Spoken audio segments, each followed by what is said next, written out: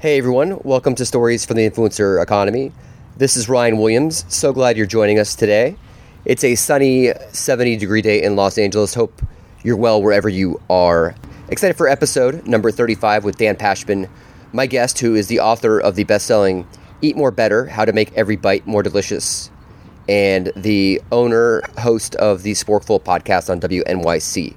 Wanted to make another announcement that I've finished my marketing and launch guide for podcasts. It's a tip sheet for how to launch your podcast in 2015, separating it from the noise to become an influencer within the podcast industry. So please email me, ryan@influencereconomy.com, ryan@influencereconomy.com, or hit me up on Twitter @RyanJWill. Let me know. I'd love to send you the tip sheet and guidebook. It's something I wish that I had when I created my podcast, and it's for you guys that have been emailing me asking me how to start and create their own shows. Excited for my episode with Dan. He was an amazing guest, very inspiring guy. Hey everyone, welcome to Stories from the Influencer Economy. Wanted to say that I'm happy for my next guest, Dan Pashman. He is not only a podcasting guru at the Sporkful, he's also now an author and definitely has created a really amazing brand, because I find the term foodie completely snobby, and Dan has taken that word away from the lexicon of people who consume food, and his books and his content is for eaters, which I think is a remarkable thing. He's an author. Eat More Better is the book, and Sporkful is the podcast. So Dan, welcome to the show. Hey Ryan, thanks. I want to have you on for a myriad of reasons, but the first is you're a podcasting OG, and I say that with all due respect. Yeah, no, I'm gonna have to go change my business cards now. And I mean, you're maybe like when NWA was forming and they pioneered gangster rap. Like I think you go that far back in the metaphorical podcasting world because you were with Mark Maron back on Air America as a producer, and that was what, 10 years ago? Yeah, I worked with Mark Maron about 10 years ago. I helped launch his first radio show is called Morning Sedition at Air America Radio, and it's funny. I mean, I think the people who are super hardcore old time podcasters are sort of like they've been doing it for 7, 8, 9, 10 years. I've been doing it for 5 years, so certainly way before Serial came out, but I guess by this point I am one of the old guys in the podcasting room. It's funny. When I was doing my book tour, I was in Seattle and I did a podcast crossover with these guys, Molly and Matthew. They do a great food podcast called Spilled Milk, and we were teasing each other. We were taping together because our podcast launched at about the same time, and they were a little bit similar. Although over the years they kind of grew in different directions. But we were laughing because it turned out that both of us, when we launched our podcast, saw the other one's podcast, and we were like, oh, crap, someone else is doing this too. And now we can look back and laugh because actually we were both kind of ahead of the curve. And for you, I think it's cool that you've done this for how many years? 4, 5? 5 years, yeah.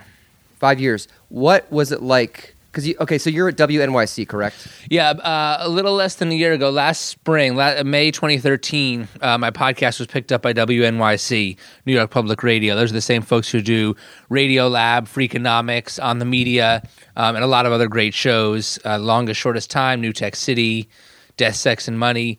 I mean, they got 10 out of the top 100 podcasts. Dude, that's congrats. Yeah, no, thank you. And that was a huge thing for me. That's great. That's a game changer. I had worked in public radio for a number of years as a producer and sometimes on-air contributor, and it was certainly one of my long-term goals when I launched a podcast. Was to sort of get picked up in some way, and so to be picked up at WNYC, which is one of the best public radio stations, I think the best in the country, was just incredibly exciting, and it's just been exciting to. They've invested in the show. They gave me a producer and a travel budget and things that have allowed me to take the show in a lot of exciting new directions and do things that, when I was doing the show by myself and basically in my basement, it was just always a hustle just to get the show on the air every week or two. Now I have a lot more time and I can really plan out what I'm doing and take more time and add more components, and I think there's just a lot more depth to the show. I think what I was doing before was cool, but this is like a whole other level. Yeah, so you have this approach to eating that's pretty funny. I mean, this is like what you do. It is. You have these amazing food dilemmas, and you get guests on like Morgan Spurlock, Amy Sedaris.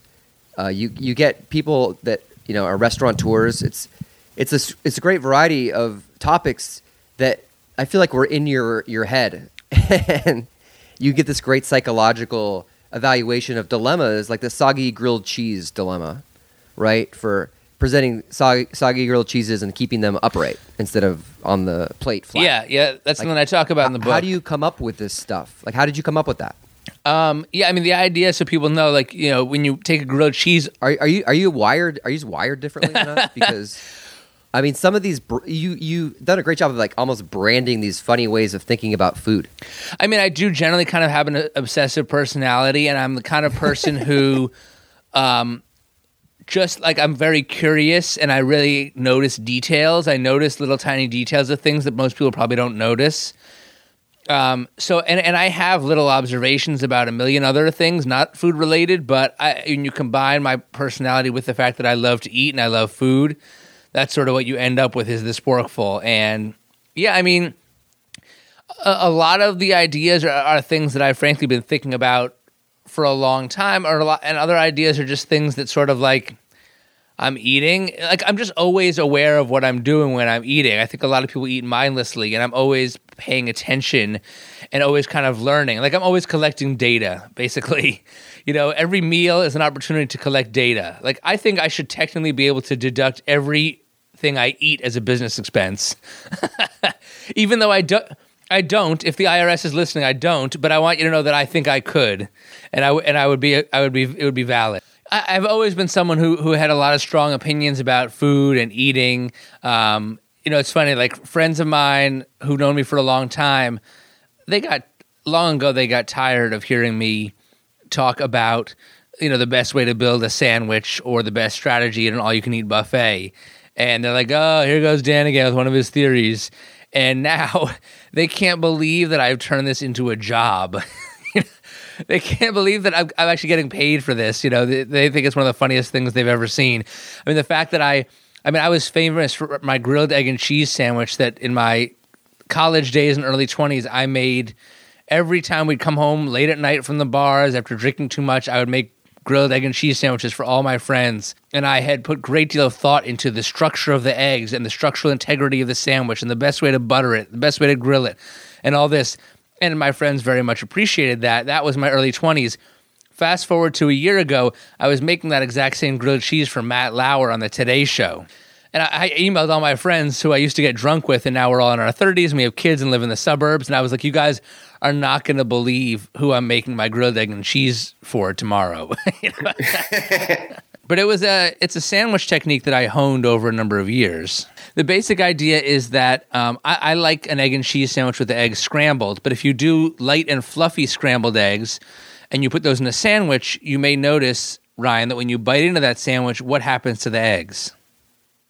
Is it cooked fully? If the eggs are light and fluffy and kind of in small clumps, you bite into the sandwich and the eggs... They fall out of the bun. That's right. They fall out. So I wanted to remedy that without having to make a sandwich with fried eggs, because I wanted scrambled eggs. So what I did is I take the scrambled eggs and I cook them and form them into a patty, a single patty structure. So you're like reinventing the bun. Well, it's almost like what McDonald's does. Where the inside of the sandwich is perfectly shaped, and mass produced to be the exact size of the bun. Except I'm doing it by hand and with real food. And so I mold the eggs to be a rectangle, like the shape of a piece of white bread. And then I stick that essentially inside a grilled cheese sandwich. And then I butter the outsides of the bread and grill the sandwich. So you get golden brown, buttery, crispy bread on the outside. And then you get American cheese and dense, tooth-sinkable eggs on the inside. Like envisioning this right now. Yeah. So I'm envisioning this right now, and it's making me hungry. So then, like, how do you get a gig on the Today Show? Does it help having WNYC as a employer or partner? I mean, it certainly it helps in general a lot. In terms of that in particular, that was more because I host these two cooking channel web series. One is called Good to Know, and one is called You're Eating It Wrong. And the one You're Eating It Wrong is especially sort of one that they really let me create, and it's really based on the Sporkful and on my book and a lot of the same crazy ideas we've been talking about here. And they were looking for someone to do a segment on how to eat wings. And I had one of the You're Eating It Wrong videos is about that, and so they Googled around, they found the video, and they found it. They found you through YouTube. They found it on Google. They Googled it, they found a YouTube video, they watched it, and they had me on. Cool. Yeah, it was pretty cool. So the team there reached out to you. They're like, "Hey, Matt Lauer wants to know how to eat wings." So was that your first segment, or? Yeah, that was the first time I was ever on Today's Show. It was a trip. I mean, it was nerve-wracking, definitely, but exciting at the same time. Quite an adrenaline rush. Yeah. No, I interviewed Willie Geist for my podcast. Oh, cool. And just going through security at 30 Rock is intimidating. Right. I mean, you have to like get escorted in the building. Like someone has to walk with you to the elevators. I felt like they didn't let you have a single minute alone. Like they wait for you outside the bathroom. Yeah. So did you get a green room where you could like hang out? And I mean, I was in a green room. It wasn't my own green room. It was I think it was the general green room. Who else was on that day? Oh, there were some characters from Sesame Street were on. So that was like the most exciting thing because the puppeteers were putting the puppets together, but it was all behind a curtain, and you're not allowed to take pictures of the puppets when they're like disassembled because it'll scar children for life. Or they'll lose their soul. Right, yeah. And then who are those people? I mean, I don't really keep track of the reality stars very well. Bill and Juliana, someone or other. Not me, but I imagine they're like on The Bachelor or something. Yeah, I think they have their own show. They're husband and wife. Anyway, they were on. They came into the green room. My wife's not here. I'm sure she would have keen insights into that. Yeah. They sort of came into the green room with this air of like, we expect everyone in the room to be really excited that we're here, and I love that. We smell like rich, famous people. I love that. So I just kind of ignored them because I could tell they're bathing in their own fame. Right. I could tell that the exact thing they wanted was for me to be excited to be in their presence, so I ignored them. And you have to do the exact opposite. Yeah, that's what I did. I was like, I got to go get a bottle of water. Yeah. Hey, can you pass me that water? What's that? You're like, hey, can you pass me the water? Yeah. Yeah. Totally like. You're not big leaguing them, but you're just approaching it like, dude, I'm not going to feed into whatever ego you have. Right. I mean, if I hadn't been so nervous, I might have been like, hi, my name's Dan. What's your name? What do you guys do for a living? Right. But is that something where like, you've got your reps in? I mean, imagine the podcast helps, the YouTube channel. Because I think one byproduct of podcasting for me is I think I give a lot better interviews than I would have normally. Like someone just interviewed me today for their podcast, and I feel like I knew how to answer questions a lot better because I interview people all the time, and I know good answers versus not good answers.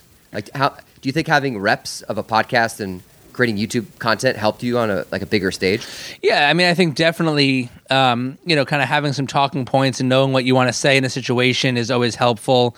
I try to kind of have a combination of, knowing the basic points I'm supposed to hit. Something. I mean, like, here today, you and I are just having a friendly chat. But when you're talking about the Today Show and it's 4 minutes on live television and you have to hit every single, they were like we literally had a conversation before the segment. They were like, you have a minute and 15 seconds to cook the scrambled eggs. And we literally had a debate over whether or not the eggs could be cooked in a minute and 15 seconds. And they said, well, crank the heat up so they'll cook extra fast. That's the degree of the, micromanagement of this kind of segment. So it's definitely helpful. But they had me run through it 25 times with the producers before we did it. I was there the night before running through it, there that morning running through it. So that was kind of like, I mean, it didn't make me any less nervous, but when it actually started, there's a certain level of like autopilot that kicks in, and so you just sort of know what to expect. And you're, but look, talking into a microphone, having conversations on a podcast is not as easy as most people think it is. There was just this horrendous article in the New York Times. Well, the whole thing wasn't horrendous, but it was the New York Times opinion piece on Sunday, January 13th. People can Google it.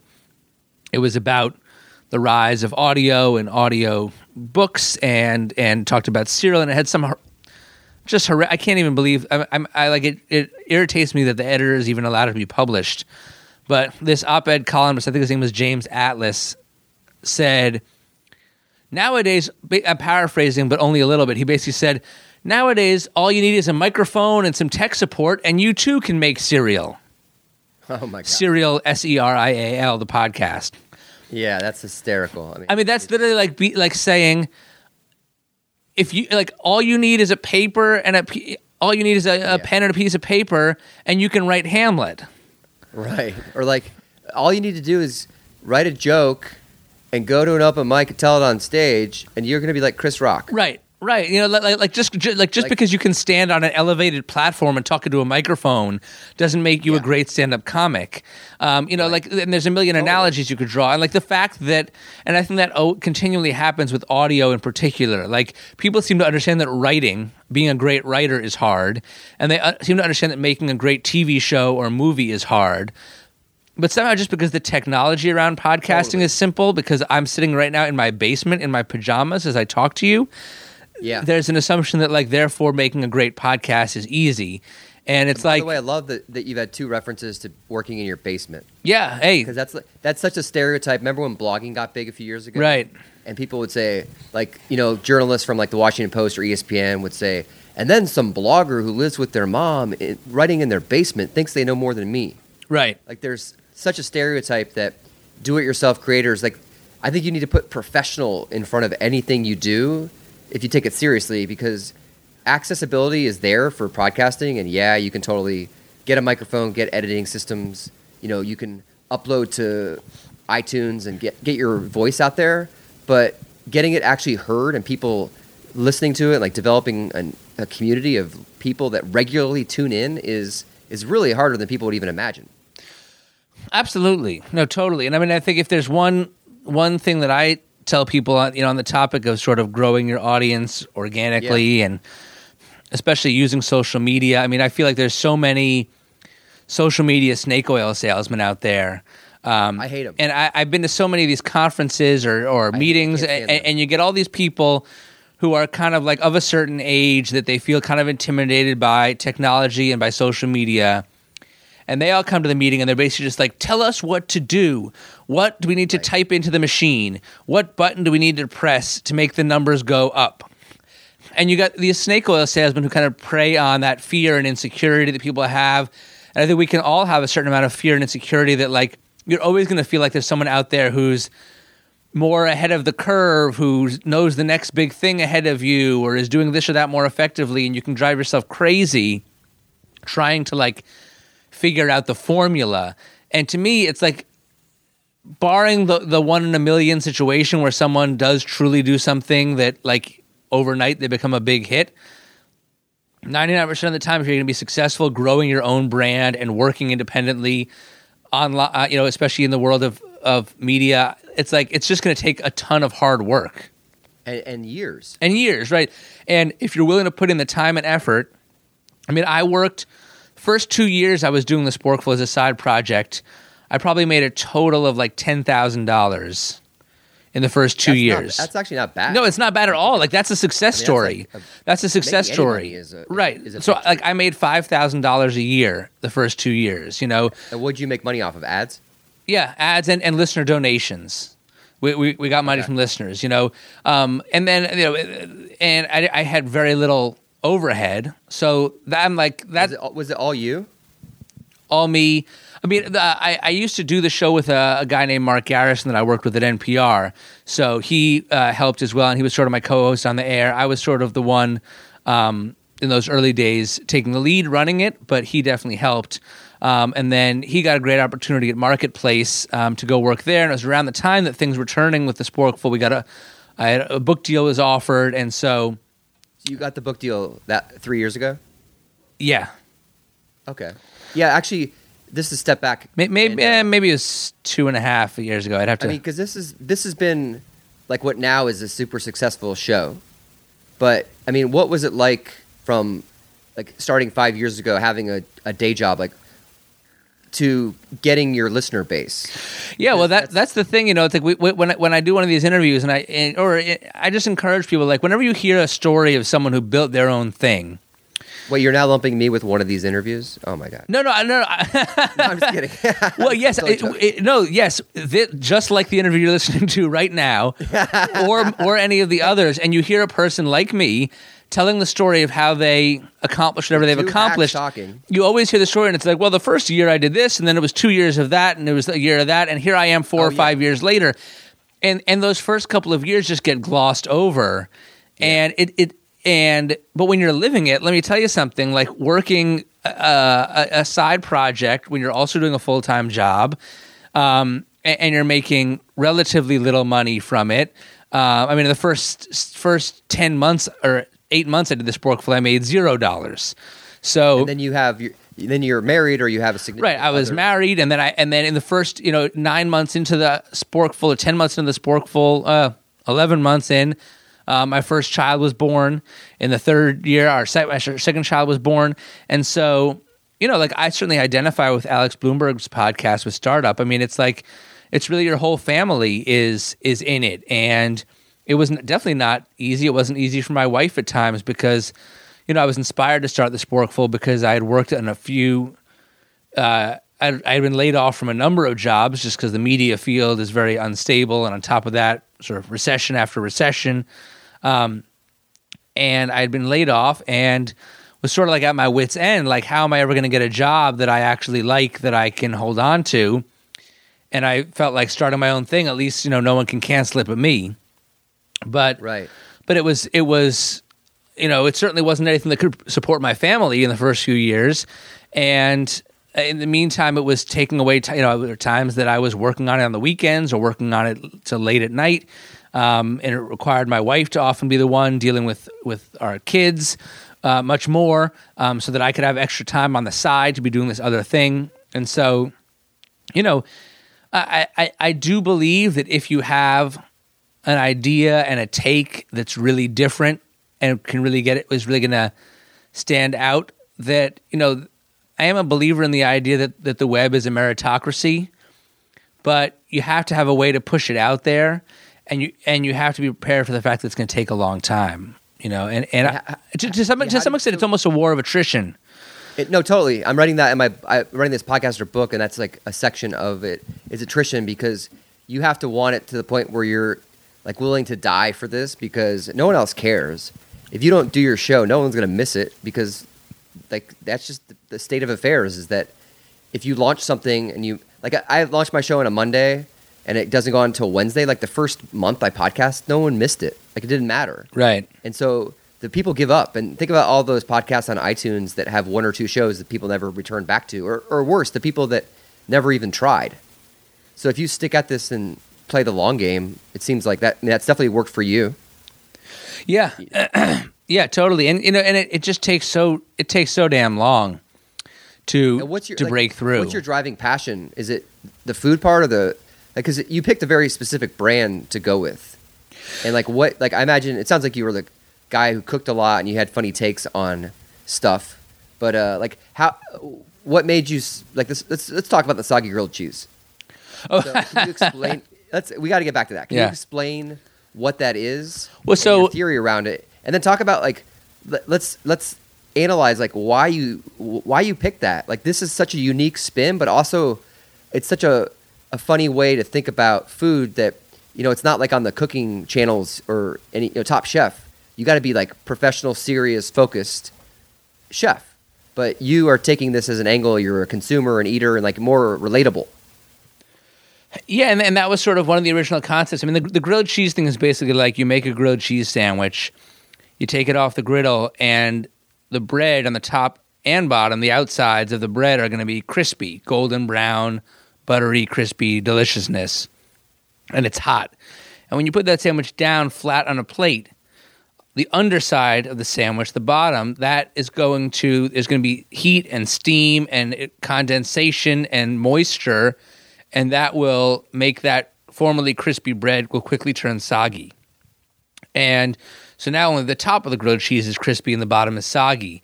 And that's a shame. Like, crispy is delicious. Like, you want it crispy, So if you just take that grilled cheese sandwich and slice it in half diagonally and then stand the two halves up, like peaks, like mountain peaks.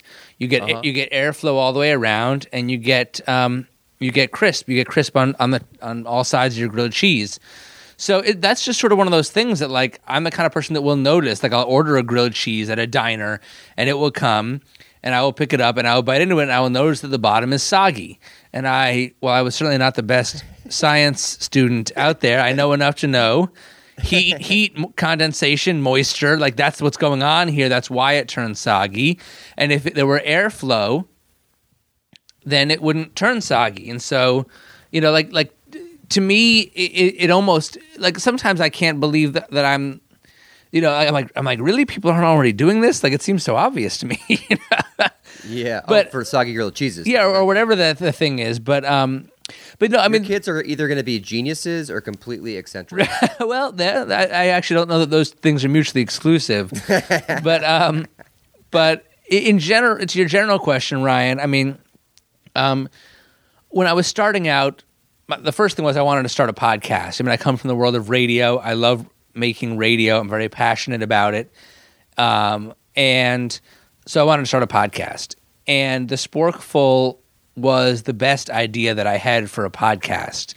The idea was to do something about food and eating that would focus on eating. And the initial idea was just that it was going to be to talk about very basic foods that everyone knows, that everyone eats, whether it's grilled cheese or ice cubes or pizza or peanut butter and jelly sandwiches, but to analyze them in ridiculous detail, to talk about the most specific points, like what's the best way to fold a slice of pizza, or what's the best way to layer the peanut butter and jelly in a peanut butter and jelly sandwich, when is it better to slice a sandwich diagonally versus vertically, all these kinds of things, and to really, like, question every little underlying assumption.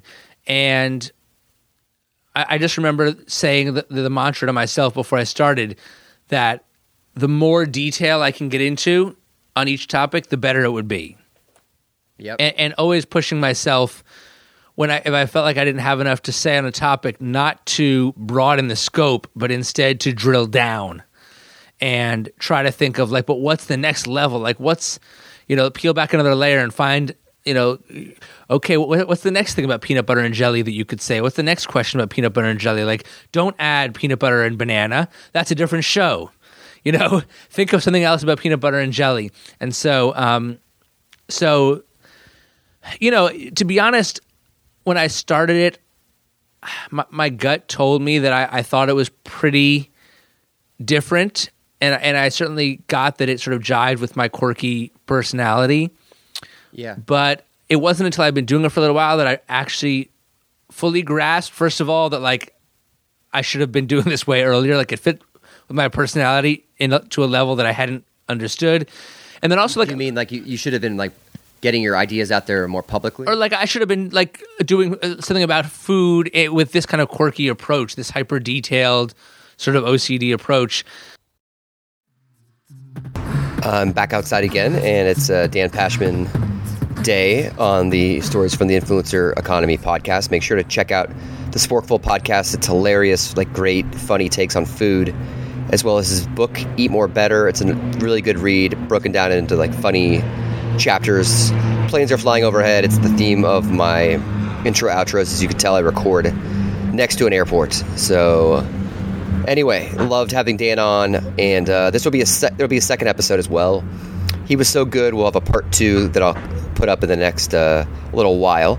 But wanted to get the first episode up about his brand. I think that's a really cool story about how he built a food brand around eating, which you don't really hear of. And what stuck with me is he said the 1% of food critics, 99% of the food critics talk about the 1% of content around eating, and there's so much more fun stuff, and food and meals are a great opportunity to give people some humor in their day. So anyway, heading over to Duke's Eberts to meet all the gang at Gino's for some chicken in the pot. This reference is actually related to food. I'll give you a quick synopsis, but the first time I met Larry King was at a place called Duke's Eberts in Washington, D.C., and on his old radio show, he used to say that he'd go to Duke's Eberts for some chicken in the pot. And so he met me there the first time I ever hung out with him. Long story short, I will get into this story in another podcast. So heading over to Duke's Eberts for some chicken in the pot.